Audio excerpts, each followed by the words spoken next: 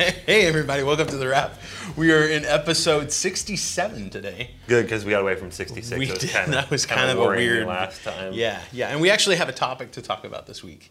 Well, yes, we do. Yeah. I mean, we did fine last week. We did it fine last flowed week. great last week. We talked about some really important stuff last week, but back on the path, if you will, for this week. Yeah, we're back on that our Bible journey, Bible engagement path, moving through the New Testament and specifically right now the Gospels.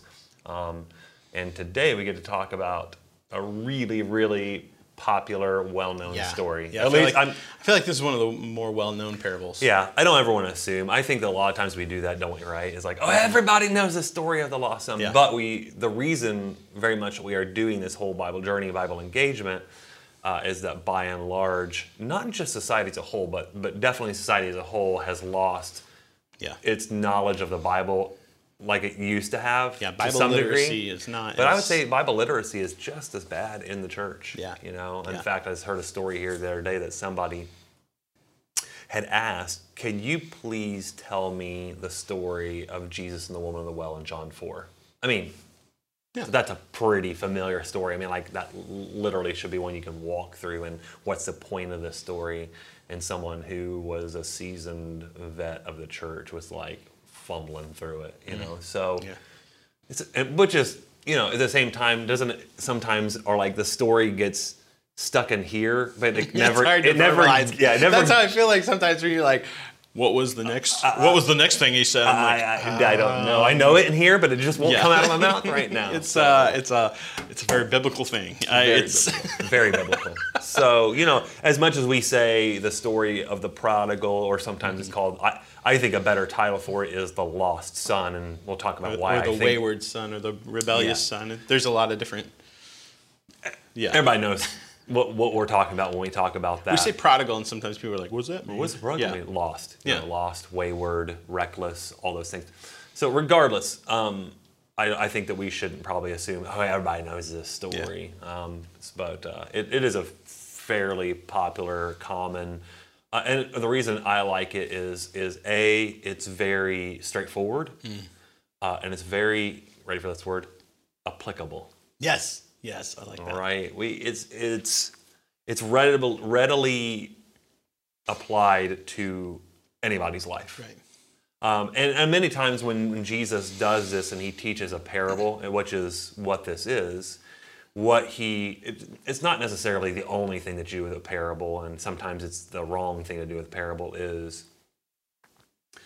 where do I find myself in this story? Yeah. And again, be very careful with that. Don't always try to import don't yourself. Don't insert yourself in a story. Like, don't you're insert not yourself to be there. Or here's what I would usually say. I think that we do insert ourselves at some point of the story and find whose attitudes and actions match ours currently. But what we usually do is we insert ourselves into the wrong spot of the story. Yeah. Case in point, David and Goliath, right? Like, I mean, if Prodigal Son is one of the stories that are well known, David and Goliath. Yeah. I mean, even businesses use the whole illustration of the David and Goliath, the underdog versus the giant.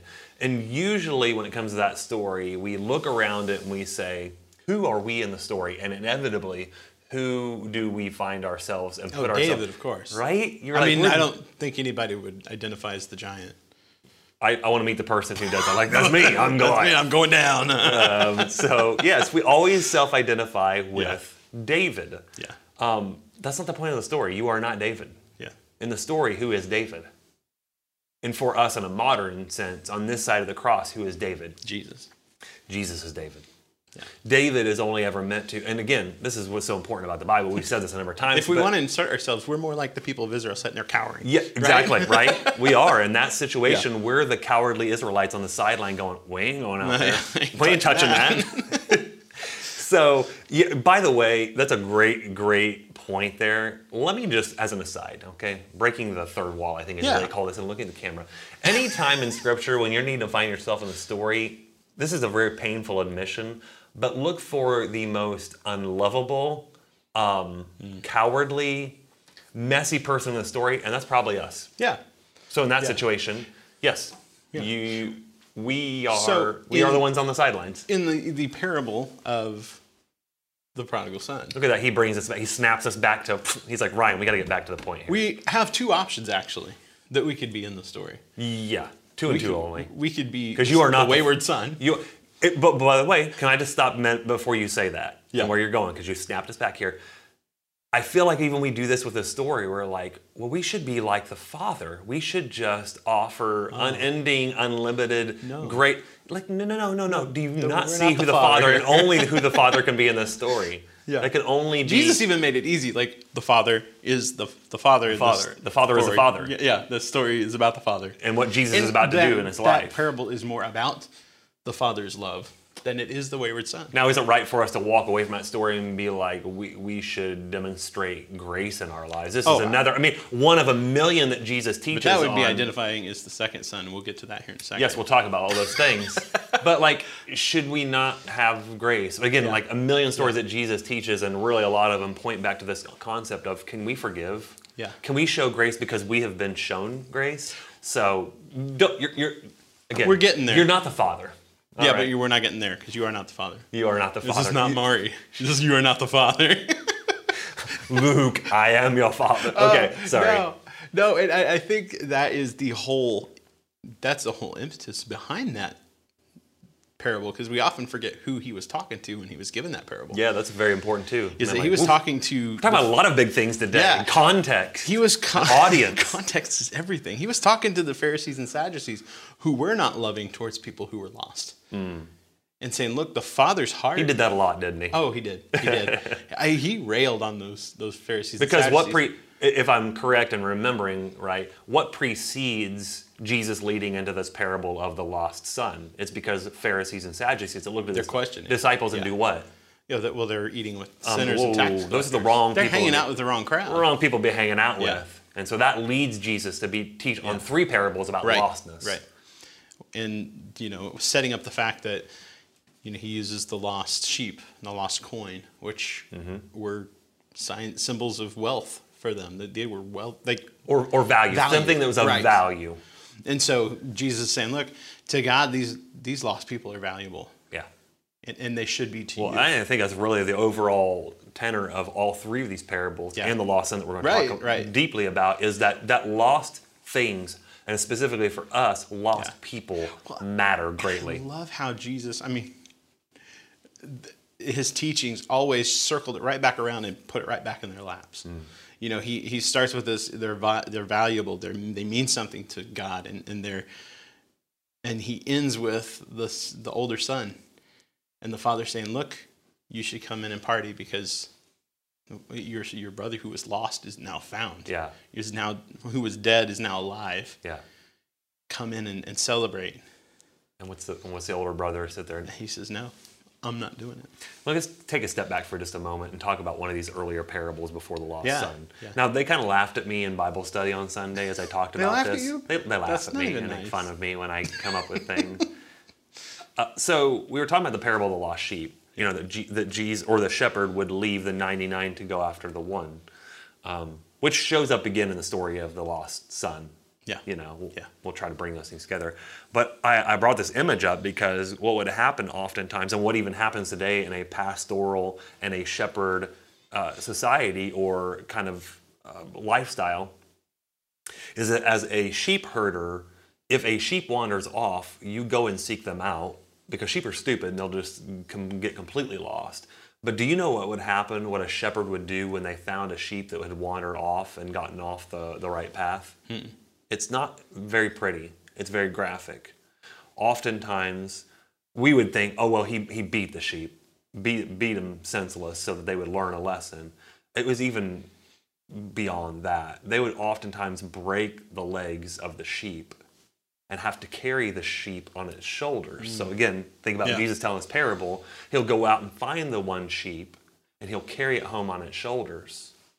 And then we apply that to the story of the parable of the lost son. And they were laughing at me. They're like, yeah, that's a pretty graphic picture. And we came up with, we said, all we're going to think about in the sermon today is, Wade said, breaky. But don't you feel like, as much as they laugh about it, we're like, oh, that's not a really great picture to think of. Because we usually come to these parables and we think about joyfulness and Yeah. like, I've brought home the sheep, I've found the coin. We always found him. celebrate. Little buddy, joy. go be with your. But we don't think behind it that there's some discipline and some consequences that need to come as a result of our bad and poor decisions and actions. And it shows up in the story of the parable of the lost son. Now, we usually get the fathers at home, and you were right, I love how you said it too, that as this younger son goes away and he squanders all of his father's inheritance, that, by the way, you were very correct, he basically says, Dad, I want you to be dead. Yeah. I want what is coming to me when you're dead now. Yeah, I want it now. So just die. You're dead to me, basically, is what he's saying. He squanders all of this, and you're saying he's sitting here in the pig pen, if you will, and he's rehearsing this in his mind. Even my dad's servants are living better than I am. If I go back and I just offer myself to him, I'm not worthy to be your son, just take me on as a servant. And you're right, he probably just sat there and rehearsed that. He's going down the road to his house, he's getting closer to his house, he's saying, okay, this is what I've got to say, you've got to say. What we often don't think of is probably the father every single day is rehearsing in his mind, what am I going to do if my son comes home? Yeah. Am I going to berate him? Because you can tell, just the way Jesus portrays that image of, he knew exactly what he was going to do. Exactly, because he had rehearsed that over and over his mind. I'm prepared to know what I'm going to do I think he even said to himself, it's not if my son comes home, when my son comes home. Or he would have never been watching. Yep, this is what's going to happen, and this is how I'm going to react. Now, again, taking that image of a shepherd having to break the legs of a sheep to make sure that it doesn't wander off anymore. Usually what we get is we see this dad, and he very really has compassion and love and forgiveness and grace on his son, runs out to meet him. Son didn't even have a chance to say the lines that he's rehearsed for so long. And we say, oh, isn't that just a beautiful picture of like just, I'll love you no matter what. Isn't there really, though, and truly the sense of this younger son having his legs broken? Because when he comes back, he's broken. He's got nothing. He is in bottom. the pig pen, the lowest of the low for a person in Jewish society, to be around pigs and to have nothing to eat but the slop. And even he really didn't have that. Yeah, because they wouldn't give that to him. So here's the deal that I think in life sometimes, because people usually go the opposite way, like, oh, so people are supposed to just get off scot-free and not experience anything for the poor decisions they made, and be like, guess what? Life has a pretty good job of breaking legs, doesn't it? Dad didn't have to do that. I think we apply this to ourselves, and this is what you were saying, like, we are not the Father, but we take the grace and the love and the mercy of the Father and apply it in our lives. We don't have to break people's legs. Yeah. Life does enough of that. And guess what? The justice and the wrath and the rightness of God takes care of those things. Well, I think we're often like the older son in the church, and we often feel like people should pay penance before they come to Christ. And guess what? Christ, or God, you don't know what they've done. And usually they can't pay enough penance. Nothing you do is ever going to make up for what you've done. I heard it said this way, and this is bringing in an illustration for what we're going to talk about next time and what I've been working on this week and talking about Jesus washing the disciples' feet. I heard this illustration that generally, so if I were to wash your feet, and I'm not going to wash your feet, so sorry. What temperature do you want that water to be at? Warm.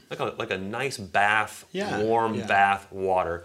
So usually in the church we have people, and again, this is applying this to the older son in this story. We have people that are either washing feet with ice cold water. They're bitter. They're detached. They're unloving. They're distant. I love you, but You're splashing it on. Yeah, people are splashing. Or we have people who are washing water with scalding hot water. That I'm going to make you pay for what you've done. And so I think the illustration is with this older son is like, what kind of reaction are you going to have? What kind of love are you going to show? Are you going to make them have to earn it forever and they're never really going to earn it? Or are you just going to be cold and indifferent and distant to them? So that's what do you think when you look at the story of younger son comes back, dad says, my son is home, kill the fattened calf, bring out the best, we're having a party. And the older, imagine it, by the way, that the older son has no knowledge of this, and he comes home and he's like, what, did I miss an invitation to a party? Oh, your brother, he's back home. Oh, you mean that rat that decided he was going to slink away and take all of your money? He's back, and now we're throwing a party? This seems really, really weird. Apply this. what temperature do you see the older brother displaying towards? Some scalding hot Oh, water. Yeah. stink is he ever? Yeah. He is like, I'm gonna burn you. Yeah. All right. Yeah, scalding hot. The water. refusal to come in. Yeah, you just know, like a impetuous little child out there, arms Yeah. crossed, and like, you Yeah. can't make me go in. Yeah. And can you imagine? So I believe it breaks a father's heart to see his youngest son essentially look at him and say, I want you to die, Dad, because I want your money. Do you know what, though? I think it broke his heart just as much, if not more, to see his older son. Oh, yeah. Yeah. Well, and something that we don't readily see, that I think they would have, at the time Jesus actually gave the parable, is the older son, because he was the older son, got a double portion of the inheritance. So his whole, well, you never did anything for me. Not only that, but think about that. And If the he father gets says, everything I have is yours. Like, yeah, because he's already taken everything. A double portion of the blessing, what does it mean when the son, I mean, I think sometimes we think that, like he came up, Dad, I want your money. It really didn't cost the older son anything, because he was still going to get his double blessing. Right. The younger son just simply got the portion that would have been coming to him anyways. Yeah. So he really loses out on nothing in this. yeah. But what is it in his attitude that is so infuriating and so smarmy? This older brother. I mean, what do you see in it that connects with the way that we sometimes have our attitudes today? What do you see in that older brother? An attitude of, well, he doesn't deserve your forgiveness. So there's definitely a very judgmental spirit, a very bitter spirit, a very, say it this way, I'm better than you. Yeah. Because I was the good little boy, and I didn't run away, and I did everything you've asked me to. And guess what? By the way, I believe the older brother displayed in his life what I often call checkmark living. He was doing the right thing, but he was doing it for the wrong reasons. Yeah. Oh, Dad, I took care of the animals. Dad, I stayed here with you while the younger brother. I can see it too. And I took his job on when he left the family farm. Yeah. Right. Like I assumed all his responsibility. Check. Yeah. And I think what really gets revealed at the end of this, right, is that we don't have just one lost son in the story, do we? Yeah. Both of the sons are lost in their own ways. Yeah. Like, can I give a great resource? Yeah. We like resources. Yeah. In the show notes, you really need to check out. And this is what really turned my entire thinking around about this whole story. I read it wrong for so long in my life. Go check out Tim Keller's resource, The Prodigal God. You can find that link in the show notes. You guys can find it there.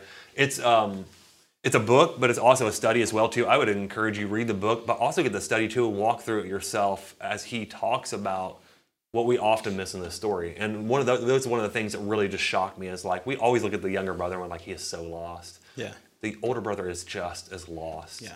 It's basically two different ways of loving the Father, and in our situation, loving God. Either we want nothing to do with him, we just want all the good stuff from him, or like the older brother, we are close to him, but we're not really connected to him. We know all the right things. We know all the right things to do to be around God and feel like we're pleasing God, but we don't love God. Yeah. Well, and he was talking to the Sadducees and Pharisees, which I believe the older son was them. Oh, yeah. Like, look, you're doing all the right things. Which, by the way, let me interject here a little bit. If you want to find yourself in the story, you're often not the younger son, you are the older son. Yeah. Yes, and you're right. Yeah. He's talking to religious leaders who don't exhibit any... They know the law front and back. But they have no love. But they have no... Yeah. They have no grace, substance. They're just... What would Jesus say? They're whitewashed tombs. Yes. There's no substance to the outward. They have a great outward appearance, but there's no substance to who they are because they lack love, which, by the way, really oddly enough, next week we talk about that very thing, this whole theme of love. If we don't have love, it's empty, it's hollow, it means nothing. And so I think we come to the end of the story and we see that they're both lost. They're just lost in their own way. And I would argue, honestly, that the lostness of the older brother is much more dangerous than the lostness of the younger brother. Because you don't see it. Yeah. He's lost without a contrite heart. Yes. He's lost without the brokenness. I've heard it said this way, and I heard this really great line. I was like, where am I going to be able to use this? And it's going to be right here. This is a really scary thing and a very, very serious thing as well, too, is if you choose to disbelieve God and who Jesus is, there will come a time when you can't believe the things of God and who Jesus is, because you'll become so hard and numb and distant. And I believe that's where this older brother finds himself. Is he is so calloused and so hardened, he is so numb to everything around him that he can't feel anymore, that he can't possibly rejoice because his brother has come home, which, by the way, is another part of the story that we often forget about, is as the older brother, what was his responsibility? What should his responsibility have been in that situation? He should have been responsible for going and getting his younger brother and talking some sense into him. Yeah. But he is so self-righteous and he is so lost. Yeah. And he lacks any sort of a servant and a loving heart, that he has no ability to even go to his brother. Yeah. Like that's your job, older brother. That's what you should have done in this situation, and you missed it. Yeah. And again, I think this is what Jesus is saying all throughout his ministry to the religious scribes, leaders. Yeah. Here's what you should have been doing. You know the scriptures. I mean, he even says this at one point. You know the scriptures, like inside, outside, backwards, upside down, and yet you still miss me. And yet you still miss the key and the essence and the point of why I'm here. Which again brings it all the way right from the beginning. Why in the world is your teacher eating with such scum? Yeah. And I believe Jesus has a little sigh on the inside. He says, they're still missing this, aren't they? And the sad part of it is, I'm just going to speak for me, I'm going to speak for Ryan, but I think it applies to a lot of us. We're still missing it, aren't we? Yeah. Like I've been preparing this sermon on John 13 and Jesus washing the disciples' feet, and it's hit me in a new way. And I thought this the other day. Don't you read stories over and over again like John 13 that you've read about the Last Supper and Jesus washing the disciples' feet? And doesn't it just sometimes depend on where you are in your life and the maturity level of your life of how something finally gets to you, and you're just like, oh my land, yeah, I've missed this. I've missed this in my entire life. We lack the love, the compassion, the grace. You know, we're close to Jesus, but we're not connected to Jesus. Right. We don't really know Jesus. And I think that we just need to kind of ask ourselves that. And that's a great question to ask off of this story of the lost sons. I'm going to pluralize it there. They're both lost. Is where's your heart? Are you still struggling? And you may be a person who like, hey, I've known Jesus for 25 years of my life. Have you really? I just think we have to come every day and be like, do I know Jesus like I need to know Jesus? Not just be close to Jesus or know about Jesus, but know Jesus and know his love and his grace and his mercy and his justice and his wrath and all the character traits of Jesus. Do I really know all about that, or am I missing it? Yeah. Because guess what? Like that exhibit A, the best case you can give is the religious leaders. They had their scripture down. Yeah. They had all of the traditions down. They had all of the right things to do down, but they were doing it in the wrong way and for the wrong reason and with the wrong motive. Yeah. And we just got to check ourselves at the door every single day, I'm convinced. You know, it's not like once a month I need to do it. Like every single day you need to come before Jesus and say, am I missing it? Yeah. And show me, Jesus. Because really the question isn't so much, am I missing it? We are. Where? Yeah. Where am I missing? The chances of us missing it are very high. Are 100%. Where am I missing in my life what I need to be displaying to become more like Christ? Yeah. And that's a dangerous prayer to pray, because he'll show you. He will, and it's painful. It is. It's very, very sad and painful if you're willing. But I think that's the best question to ask, and it's the best attitude to have, is you're really searching and seeking in that, and that God will show you. God will show you exactly where you're missing it, and that's painfully tough. But it's necessary for us to grow to be more like Christ, which is the goal of all things. And so we kind of end with that, and that was a good little journey through Luke chapter 15, right? Isn't that where we found that? Luke 15. 11 through 32. Yeah, I don't want to assume that you would know that story. Go read all three of the parables, because they all have the same bent of them about lostness, and that lost things matter to God. And so I want you to hold that in your heart and in your mind as we kind of exit stage right today. I guess I'm not really sure how we exit on the camera. Just but walk. we actually it just goes and goes like we fade out. Yeah, we do. We don't really fade exit. out. We just disappear. As we fade out today, that's a great question. Where am I missing it, and where do I need to be more like Jesus in my life? And that's scary, and that's dangerous, and sometimes messy, but it's necessary for to do that. And so we thank you for tuning in again today to hear from us, and more importantly, to hear from God and His Word. And we hope that it's helped you to grow in your faith. Until we see you next time, see you. See you guys.